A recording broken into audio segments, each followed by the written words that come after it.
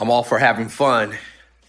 You know the saying, when you party, party hard. When you work, work hard. I believe in that.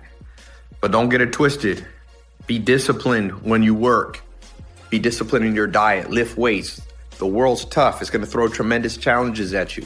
Yes, there's fun in games, and I like to play them when I can, but I don't forget that the next day when you wake up, you're going to have to get out of bed, and you're going to go have to face life.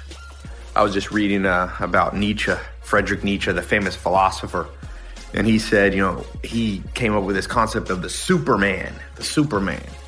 And he said, you have to have a will to power, not a power over other people, but power within yourself, self-control. This is what you need in this modern world. Trust me, Russia ain't gonna make it.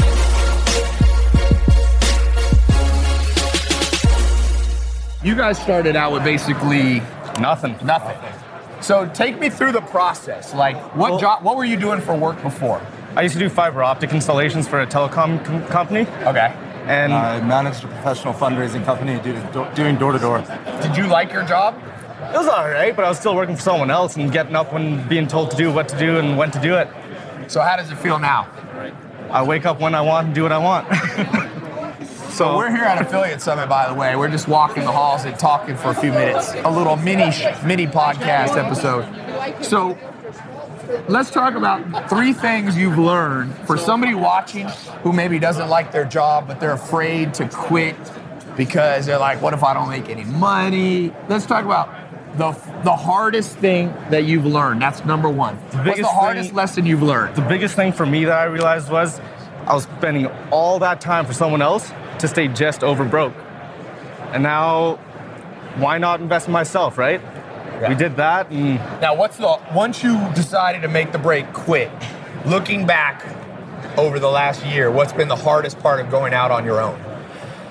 Not making the money I was wanting to make. Not instantly Yeah. Making the money I wanted to make. We put in a lot of money and we lost a lot of money in the beginning, but we never quit. We just kept going. Did you have some money saved from your job? If somebody's listening, do you recommend save up a little bit before you quit your job?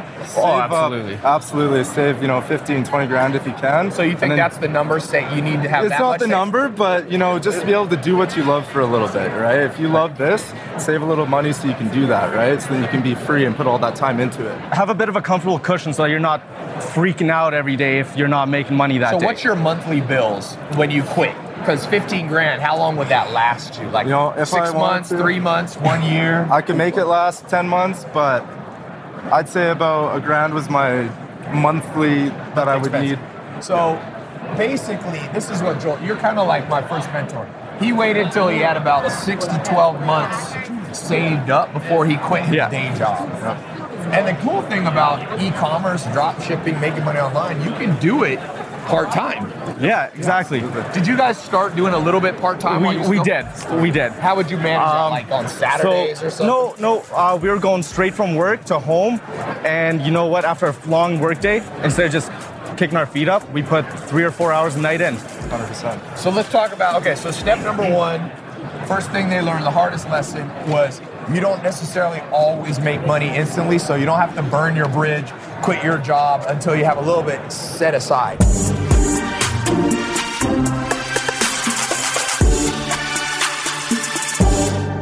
Suckers get screwed. Never be a sucker. You don't have to be overly cynical, because I find most cynical people are actually suckers with hard exterior shells, but easily manipulated. It's the people that are just common sense right there in the middle. They're not overly initially skeptical, and they're not overly taken in by words. They're just kind of like, oh. And you will find out of those 10 friends, and it might be a friend that you didn't even know was a friend. You might have only counted an acquaintance. They might actually show up. And you can have a celebration waiting for them, because you're like, this was actually a surprise true friend party. And I wanted to see, and you can also do another test. You can post some awesome event that happened to you recently on your Facebook page that's followed by your family and friends, and do it in a teeny bragging way, not insane bragging. You got a new car? Pose by it. Now, some people might find that tacky. Okay, a lot of things are tacky. Lying friends are tacky too. And you're going to find Just one person that you thought was so awesome is going to make a snide, passive-aggressive remark. Like, oh, well, look who thinks they're awesome because they got a new car. See, a true friend with true friendship, the Dalai Lama says that there's two kinds of happiness. There's happiness you experience for yourself. Something happens to you. And there's one, and I forget the Buddhist term. There's an Asian word that I don't remember.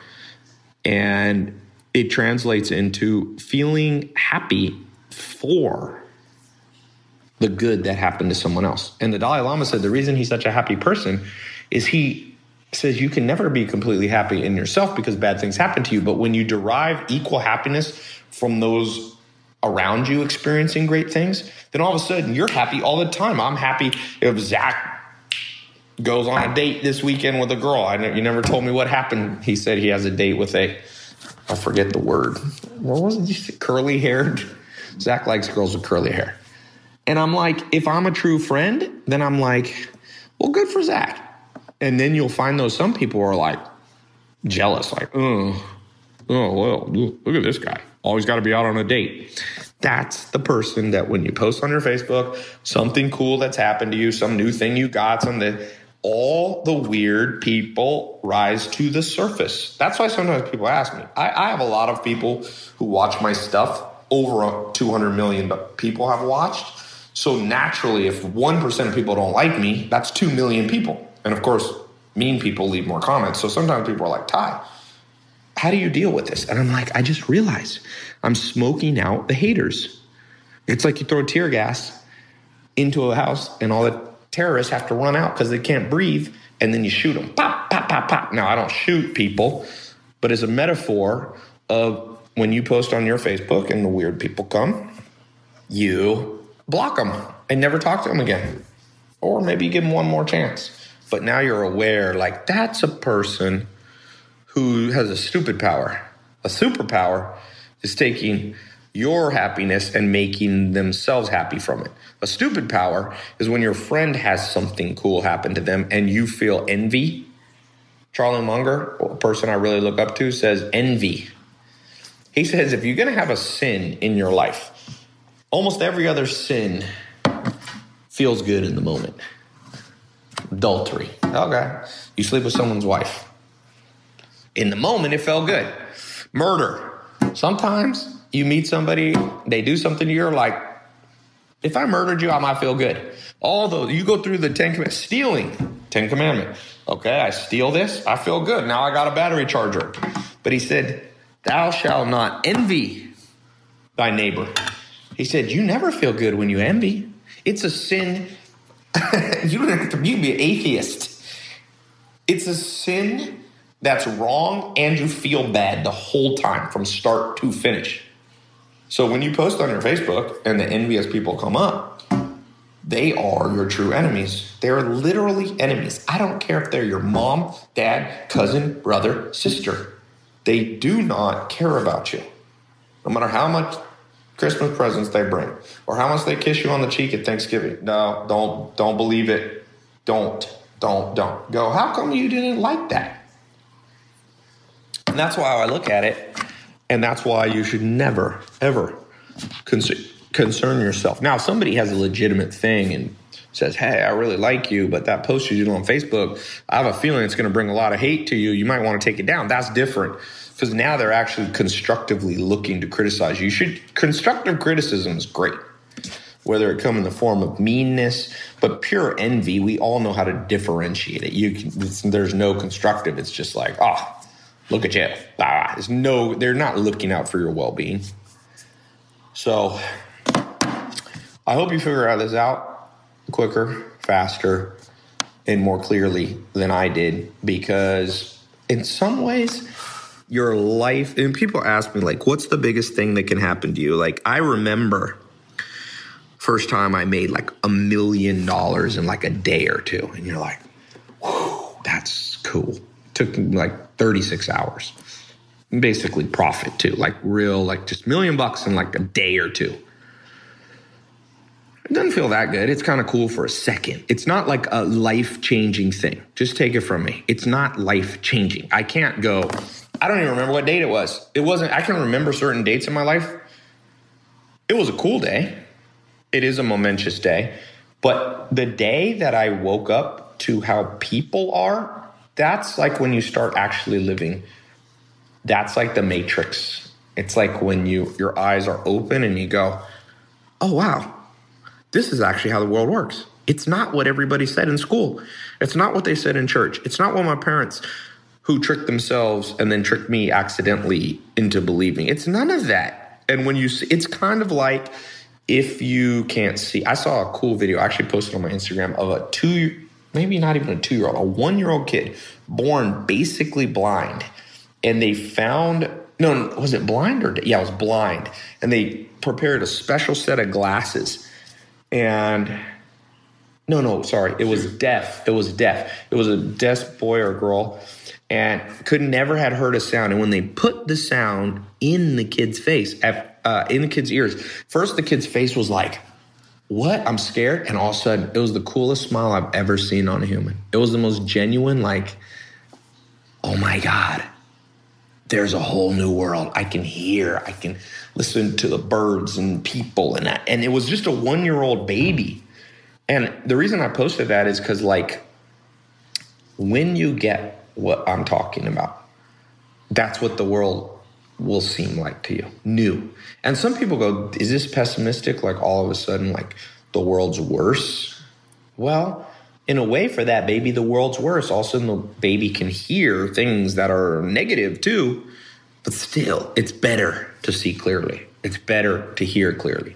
And so the most important day of your life is when you actually embrace this and go, yeah, people who told me they didn't like me. I mean, people who told me they loved me didn't.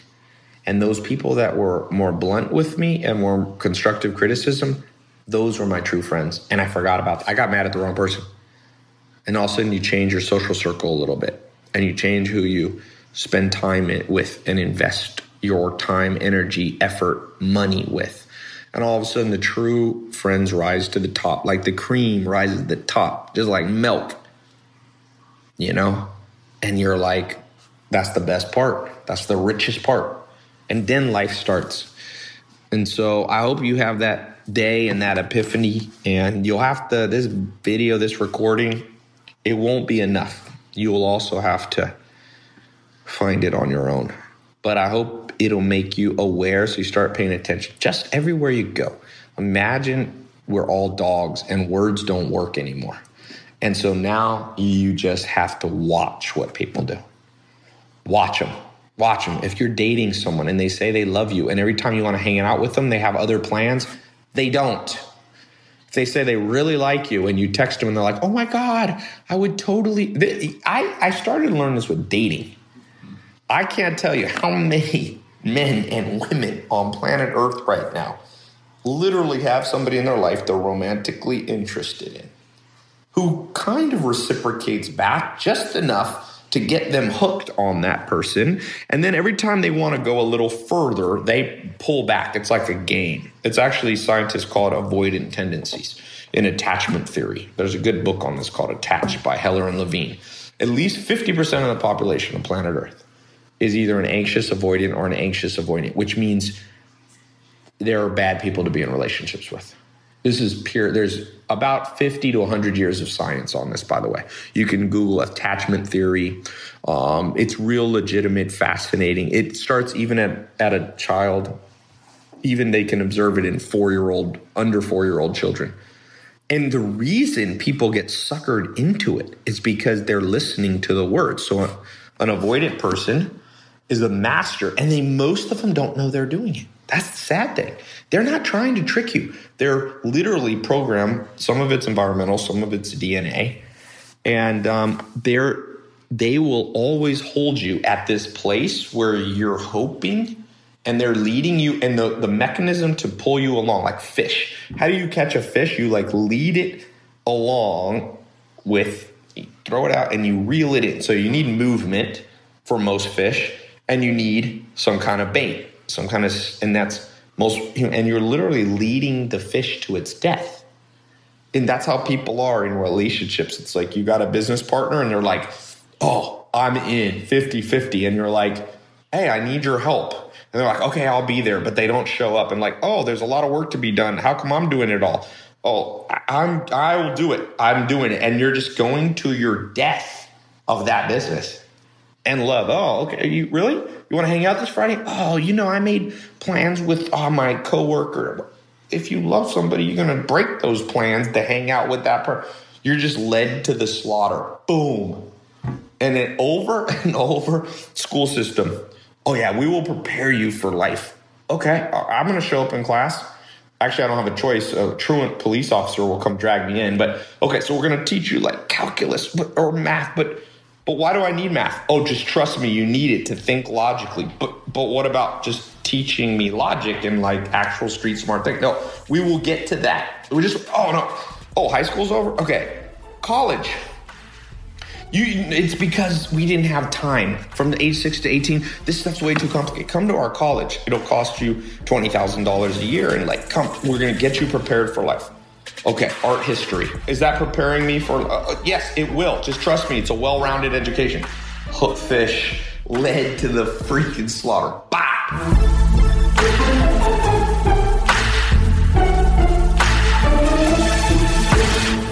The fundamentals of business are never going to change, whether it's in another country or the fact that technology comes here. There's 2 ways to operate business: increase sales or reduce costs. There's 3 ways to deal with a customer: acquire a new one, upsell a current one, or make one buy more frequently. All these things are going to need to be done in any business you have. As simple as that. So listen, there's a lot of people that come over to this great country of ours and they are entrepreneurs and they make it over here and they come and blow up, right? Yeah. Because they were like, man, it was hard over there. This is easy over here. Yeah, I agree. And I'll tell you, if you look at global wealth, it's not just America anymore. Not even close. No way. Okay, Scott Winzinger, number 4 here. He's just asking you, best advice you ever received from somebody. Money is a great slave, but a horrible master. And every time I started to realize that, the meaning of that, and every time I see somebody that opened a business because they want to be rich, or every time, as I was sharing with you, that the friends of mine that we grew up with that are all dead or in jail because they decided to sell crack when crack came around and I was a kid, learning that they were only just chasing money, that really was the determining factor for most of the people's failures I've ever seen. Because if you're out there doing something for money, you could do something for a year or 2 years. It's going to feel like it's forever. Yeah. And as soon as you get the money, you're going to blow it on a lot of things because you're like, man, I finally got it, right? But the day that you start to do something because of a passion, a drive, and you know this solves a problem and you do it because of a love, you will do that forever. Yeah. Like I told you about the 5 years I worked. I had a great time making my shirts for those 5 years that I didn't know it was ever going to be a thing. Really, honestly, I opened a FUBU in '89. I closed it 3 times up until 92 because I kept running out of money, like $1,000, $2,000, $3,000. And I didn't get any public recognition really until 97. Really? So that's how long it was. 9 years. That was 9 years. But I was a young kid. I loved hip hop. I was able to go on the video sets and holler at the video girls. I was able to eat at the food that was out there. And as soon as they come to kick me out. benefits. Yeah, as soon as they come to kick me out, the video set, I'd be like, I'm the one supplying the shirts for that my friend, the rapper, for him? No, for his cousin. I'm supplying the shirt for his cousin on set. I need to stay here pimping. And that's how I stayed on it. And I would do that forever. I would have paid to go on the set to look at LL Cool J and all these amazing artists, right? Yeah. So listen, you're doing something you love, man. It's fascinating and it's great. Yeah, one of my mentors said, if you have to take a vacation from your job, you should never go back. That's true. If you have to. It's okay to take a vacation, but if you got that feeling like, I got to get out of here. I've been, 2 months working. You're not going to make it in this game. It's done. You say you heard 1989 to 97. You had to just kind of work in silence. That's it. But I loved it. I loved every minute of it. All right. Let's get one more here, and then we'll do a few more. I want to do a lightning round at the end. But, okay, Nick Grover, number 5. Productivity tip. How many hours a week do you recommend somebody work? Is that even the right question? No, that's a wrong question, and that's the whole purpose for Rise and Grind. I'm explaining because the Rise and Grind is a productivity book, right? Because it was at a point where I was already 8-9 years on the Shark Tank, 60 or 80 companies I'm investing in. I got a little 2-year-old baby girl at home. I got all my other companies. I have my health and things that I have to wonder about, and and make sure that I work on. And I started interviewing and/or talking to some dear friends of mine, like Captain Zeta-Jones, Santana, and other friends that you may not know, like my buddy Kyle Maynard, who climbed Mount Kilimanjaro, but he was born with no arms and no legs, and he climbed it with no prosthetics, right? Huh. And I started to say to them, I want to know your productivity tips, because the Damon John at 20 is no longer the Damon John at 48. Yeah. I can't put in the work like I've done back then. And, mastery is not just something you learn right away and boom, you're a master. When Bruce Lee was still alive at 35, he was a master in Kung Fu, but at 70, with with different muscle retention, different speed, and different strength, he's going to have to learn to master to fight a different way. Yeah. Like Ali, when he came out of jail, when they stripped him, he had to learn the rope-a-dope to become more effective to beat George Foreman. So productivity in regards to time is very, very different for each person. We were just on the phone with Grant Cardone in the book. He'll schedule a meeting for 9:06 because he wants everybody to know how serious he is about time, right? Yeah. Other people in the book won't answer any emails for the first hour of the day, because as soon as you pick up that phone, the beginning of the day, you answer emails, you're answering everybody else's goddamn problem. You're taking care of everybody else's stuff. Instead, like Chris Sacca, he looks at his inbox as his defense and his outbox as his offense, so he'll send out as many emails as he wants, but he will not look at anybody else's emails for the first hour of the day. So you have to think about productivity as various different things. And in this book, I have 15 subjects to show you, maybe if you put them all together, 100 different ways to be productive that fits you. So productivity, I can't tell you for 1 hour. Right here. Rise and Grind. I can't tell you the one answer to, for life, because honestly, the biggest question that everybody has usually is work-life balance. How do you do it?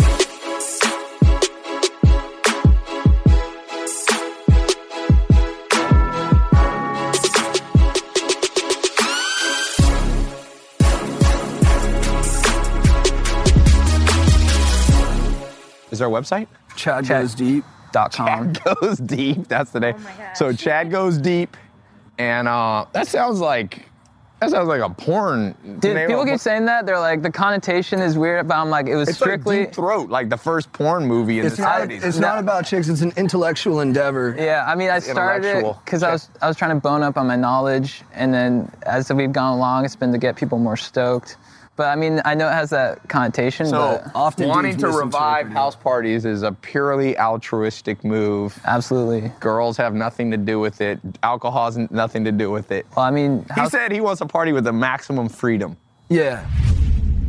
So if you're interested in Bitcoin and cryptocurrencies and want to learn how to make money with Bitcoin, I'm opening up a brand new Bitcoin Crypto Academy for you. Crypto is starting to fundamentally change everything from currencies to the very structure behind the internet. And if you don't understand it, you will be left behind. Remember, if you had put $100 into Bitcoin in 2010, you would have over $100 million right now. I don't want you to miss out on the coming opportunities offered by Bitcoin in the cryptocurrency space. So I brought in the best experts in the game, the people that are teaching me and training me, and I'm going to share that with you because it's not too late to understand Bitcoin and cryptocurrencies and the blockchain and to make money with it. So to sign up for my new Bitcoin Crypto Academy and learn how to invest, how to make money in this new exciting space, I'm going to open up room for a few of you to have early access to the new online mentor mastermind. So go to TaiLopez.com/Bitcoin podcast to learn more. So I'm testing the mastermind. So I'm just going to let a few of you in at a low price. And it's already filling up quickly. So if you want to get in,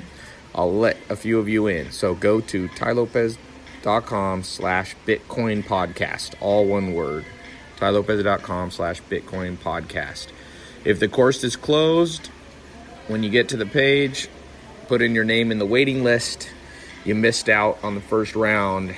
And if you see it, welcome to the group. Glad you didn't procrastinate. Okay, back to the show. So what's a maximum freedom party look like? Well, I think there's you don't have to pay for your drinks. Okay. Yeah. There's not a finite amount of drinks. But what about the person who has to pay for it? They don't have any freedom. Well, I think if you take on the responsibility of a party, it's up to you to kind of set the environment to a certain standard. So freedom for the guest. What else is free? Free love? Free alcohol? Absolutely. Free bonding. Free bonding? Yeah. Free dance floor. There we go. Free dance floor? Yeah. Free Yeah. weed? It's a pure California kind of networking. I guess for now, sure. Free weed? if we can get away with we'd it, like yeah. some bud at the party. Free Whether or meth? not you No partake, meth. it's good. No. No. Meth is, No, so is that freedom? Do that But in I private. think, yeah, a good call. My mentor, Joel Salton, told me, he said, Ty, I think all drugs should be legalized. If you want to fry your brain out on crack, go ahead. It ain't having anything to do with me. So That's wise. he would say even meth could be there. Yeah, he's an interesting yeah. person. I mean, I definitely party with him, but that's You not don't- our style. He doesn't, to be clear, Joel Salatin doesn't do meth. He was just saying he's a libertarian, so he's like, you know what? What you want to do, as long as you ain't gonna. Now, some people get on meth and get a little hyped up. Yeah. Where I grew up was like the PCP capital of the world, I think. So you don't want to be around somebody on PCP who's mad. They Where get was all- That was down in. I was born in Long Beach, but I also lived down in San Diego. What up, dude? We're from Nice. California too. Yeah. Yeah. What part? Orange County. Okay. San Clemente. San Clemente. That's Yeah. kind of San Diego. Yeah, I Do you mean, we're guys close. surf, skate? I surf, he's I bodyboarding. bodyboard. I'm not the strongest swimmer. Yeah. I thought you were going to say you body build. He surfs. That's- you I body. do lift. You do? Okay. Yeah. I Does saw that you help had your some- Does that help your bodyboarding game? I think so. It helps in all aspects of my life, you know? You feel good, you act good.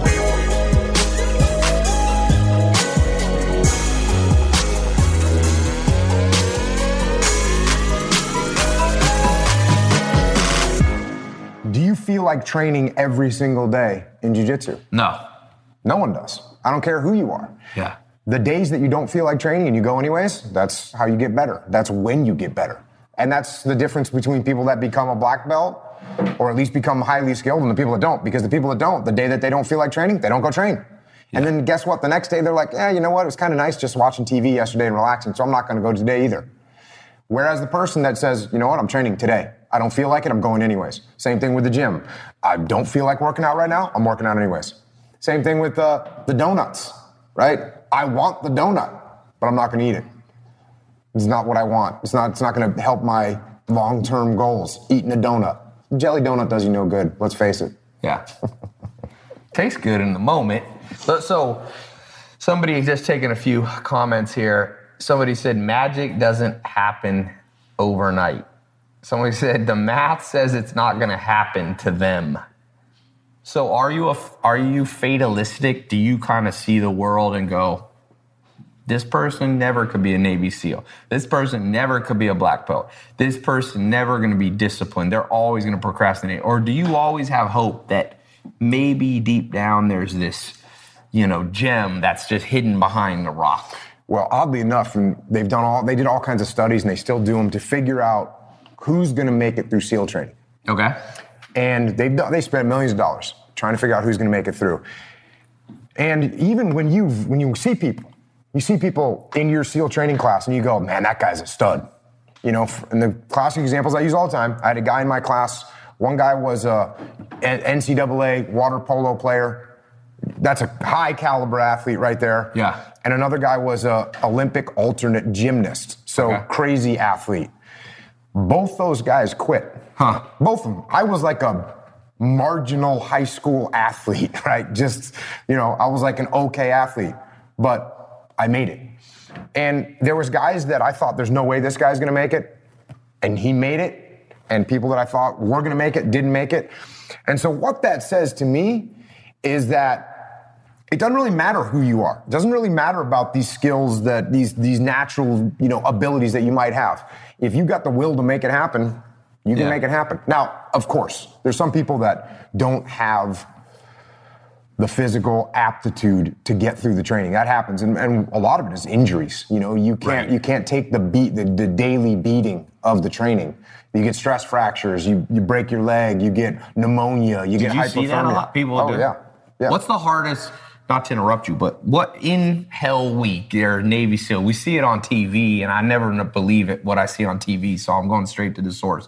For you, what was the absolute hardest part? The exercise, the thing you had, the drill. Okay, first of all, I wasn't great at anything, right? Okay. So I wasn't the fastest runner. I wasn't the fastest swimmer. I wasn't the fastest at the obstacle course. I was kind of in the middle. And so none of those things were super hard for me to do. But at the same time, I had to go as hard as I could for all those. So for instance, one time I decided on a run that I was it's a timed run. You do a 4-mile timed run in the sand with boots on. So it's actually not really 4 miles. It's kind of whatever the instructors want to make it that day. And you're worn out. And I decided one day, you know what? I'm going to pace myself. I'm not going to run as hard as I can. I'm going to pace myself, save something for later. So I went out, paced myself, did the run, and failed the run. And I realized right there, everything I did in that training I had to do as hard as I could. Now, there were some guys that ran cross country in high school. Those runs were a joke for them. There were some guys that swam in college. The swims were a joke for them. For me, I had to go hard for everything. So everything had a level of difficulty for me. But at the same time, there was I always talk about the fact that some people say, oh, everyone thinks about quitting. And I never thought about quitting at all. No, not at all. Not in any way. So you were never at the point where dude, I got to ring the bell. It's the bell, yeah, right? Do they have the bell? Yeah, oh, that's not just TV? Not just TV. And I never... How many people rang the bell, you guess? It's 80%. Really? Yeah, it's 80%. My class started with something like 130 people, and we graduated 35. Wow. And how many of them were just pure injuries versus they gave up willpower? I don't know. But it was half of them were injuries? Most of them are quitters. Really? Yeah, so most people, it's not that they broke their leg. Yeah. It's just most of them are quitters. Most of them are quitters. And it's just cold. Well, it's cold. You don't get to sleep. You're tired. Yeah. Yeah. The cold is a big one. And the water. Just the water in general. How cold was it? It's Southern California water, which everyone watched Baywatch growing up. They think that water's 80 degrees like Florida, but it's not. Sir. It's cold. And you don't have a wetsuit on, I'm assuming. No wetsuits. You get wetsuits during swims. We used to get crappy old wetsuits. Now the guys get nicer wetsuits, but good on them. How many hours are you in that cold water? Depends. I mean, you do a 5.5 nautical mile swim, which is 6.2 statute miles, I think. Anyways, It took me 4.5 hours to complete with just swimming. That's cold. Yeah. But Hell Week, you're basically wet the whole time, cold and wet. How much sleep do you get? The only reason they'll let you sleep for an hour, and the only reason they do it, so they can wake you back up again. They get you dry a couple days into Hell Week, so you've been wet, cold, miserable, no sleep for a few days. And you're carrying a boat, you're exhausted, and so then they take you and they put you they go, okay, put dry clothes on. So you go put dry clothes on. They're like, okay, you guys, this Hell Week's been too hard. We're gonna let you guys sleep for a night. So it's and you don't know what you know. So then they put you in there, you fall asleep, and then 45 minutes later, they're in there with shooting machine guns and blowing whistles and telling you to go right back in the ocean. And so many people quit right there. It's pretty impressive. Really? People go, hell no. Zach, I know how you love your bed. Yeah. Would you be able to get up out of that? Yeah, I've got pride. Zach said pride. All right, I'm going to try that here at the office. 3 days. Tommy Bat says, Jocko is a beast. Raphael has a question for you. If you had to describe the hardest survival training that you ever took, what would it be? Was it that run that you told me about? What run did I tell you about? You were telling me that you held back? Oh, yeah. That was just a normal 4-mile time run. Survival, we go through survival, evasion, resistance, and escape school where you are out in the woods. But the training for the SEALs, everyone thinks about that initial training where you're carrying the boats around and all that stuff. And that only lasts 6 months. And honestly, in the SEAL teams, you don't even think about that. Because once you're in SEAL teams, everyone went through that. It's no big deal. That's when the actual hard training starts, is when you get to the SEAL teams. Because now it's not just, hey, do push-ups, pull-ups, and climb this rope and jump over that wall. Now it's climb this rope, climb this caving ladder, swim onto this target. And then when you get there, you're cold, wet, and tired. Now think. Right. Now think. Now you got to prosecute a target. Now you got to discriminate between shooting bad guys and good guys. That's a lot harder mentally than just the basic SEAL training, which again, that's what everyone talks about because it's made public. You can watch YouTube about movie it. And they got the bell. But the actual SEAL training is a lot harder. And when I ended up running the training, and when I ran that kind of training, that more advanced training, that training was hard as hell. That training was brutal, and. Yeah, that training was brutal. Those boys were ready for combat, though, for sure. What did you have a specialty? Were you a sniper, like all that kind of stuff? Yeah. Or did you have different specialties over 20 years? So when I started off, I was what's called a radioman. So I carried the big radio and talked to aircraft, talked to supporting elements. That's what my job was. And then once I got commissioned as an officer. And once you're an officer, you don't have a specialty anymore. You're in charge of the operations themselves.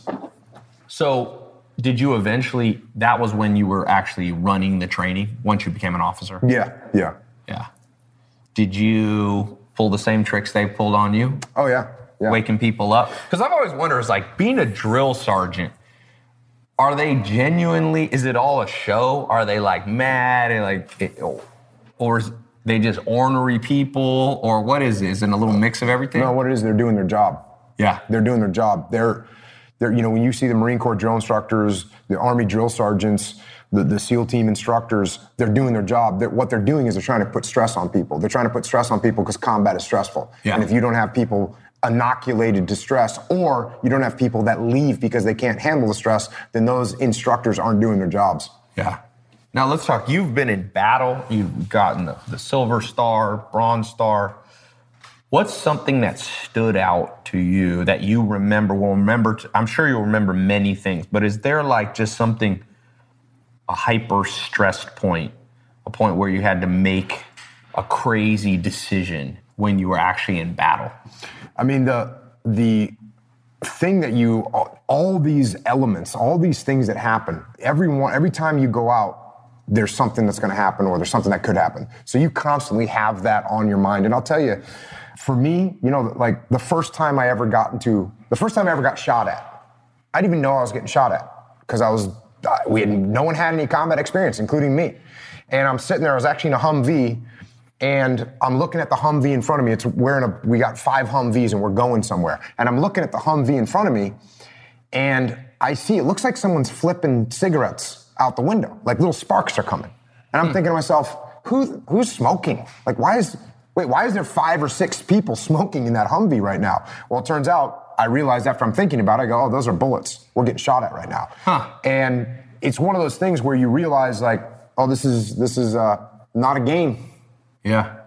Did your stress level go through the roof then, or were you able through the training just to stay calm right in the midst of battle? I'll tell you what, I had been in the military I'd been in the SEAL teams for like 13 years before I shot my gun for the first time at bad guys. Really? And by that time, it was like taking a drink of water. I mean, I was so ready and so prepared that, it was. Where were you? The training is great. I was in Iraq. I was in Baghdad. Baghdad. Yeah. So I just saw this movie, 12 Strong, which is the story of the first. I think they weren't Navy SEALs. They were Green Berets. I think they were Green Berets. Yeah, and they got dropped there behind the lines, Afghanistan, and they ended up on horse. It's like a wild story. I'm not sure how well Hollywood told the story, but do you think, not to get political, but going to the Middle East has been, they call it the graveyard of empires. Russia was there, Genghis Khan was there, Alexander the Great was there. In the long term, is it sustainable, do you think, and it's outside of our hands, is it sustainable for countries like the United States to have a presence there? Are we doing more good than bad? What's your opinion? Well, look at the presence that we kept in countries after World War II. We're still in Germany right now. We're still in Japan right now. So that idea that we can't maintain that is kind of a false concept. If we had the will, then we'd stay there. And it's the same thing with any situation that America gets into. If we have the will, then we can achieve whatever mission we want to achieve. If we lack the will, then it's a lost cause. And we did a lot of good in Iraq. And I didn't fight in Afghanistan, but in Iraq there was, first of all, if you saw, number one, the way that the conditions that the people lived under Saddam, and I went and walked around inside of buildings that were owned by Saddam, and they had literal torture chambers in them. Really? With meat hooks. It was horrible to see. And to think that, and when we got there, the people were so happy. Now, what happened was, there was it's hard to fight a war. it's easy to fight a war looking back. We can all see mistakes that were made, but we didn't recognize the emergence of this insurgency in Iraq. And when that happened, we didn't address it properly quickly enough. Eventually we did. And eventually we did a great job. And, you know, when I think back to... What did we do right when you say we addressed it correctly? Well, so the major difference was, at first, we were thinking, hey, you know what? There's terrorists here. We'll go capture the terrorists. And then once we capture the terrorists, we'll be okay. Well, what it really turned into was an insurgency, which is a little bit different. An insurgency is not just one or two people, it's a movement. Yeah.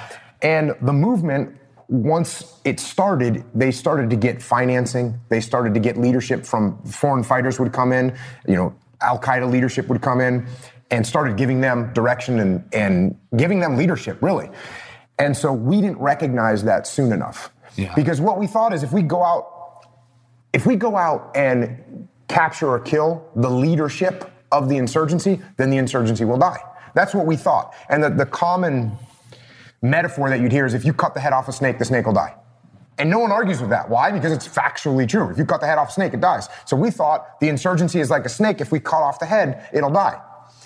Well, we cut off many heads. And what we didn't realize that the insurgency wasn't like one snake. It was like Medusa. Yeah. And so every time we cut off one head, there'd be more. So what we had to do was we had to change our strategy. And we eventually did that. We eventually said, okay, we're not just going to go out and get the bad guys. What we're going to go out and do is we're going to take care of the civilian populace inside Iraq. The normal, everyday people that are living in Iraq that were being terrorized. Now, we throw that word around. Like in America, we talk about being terrorized.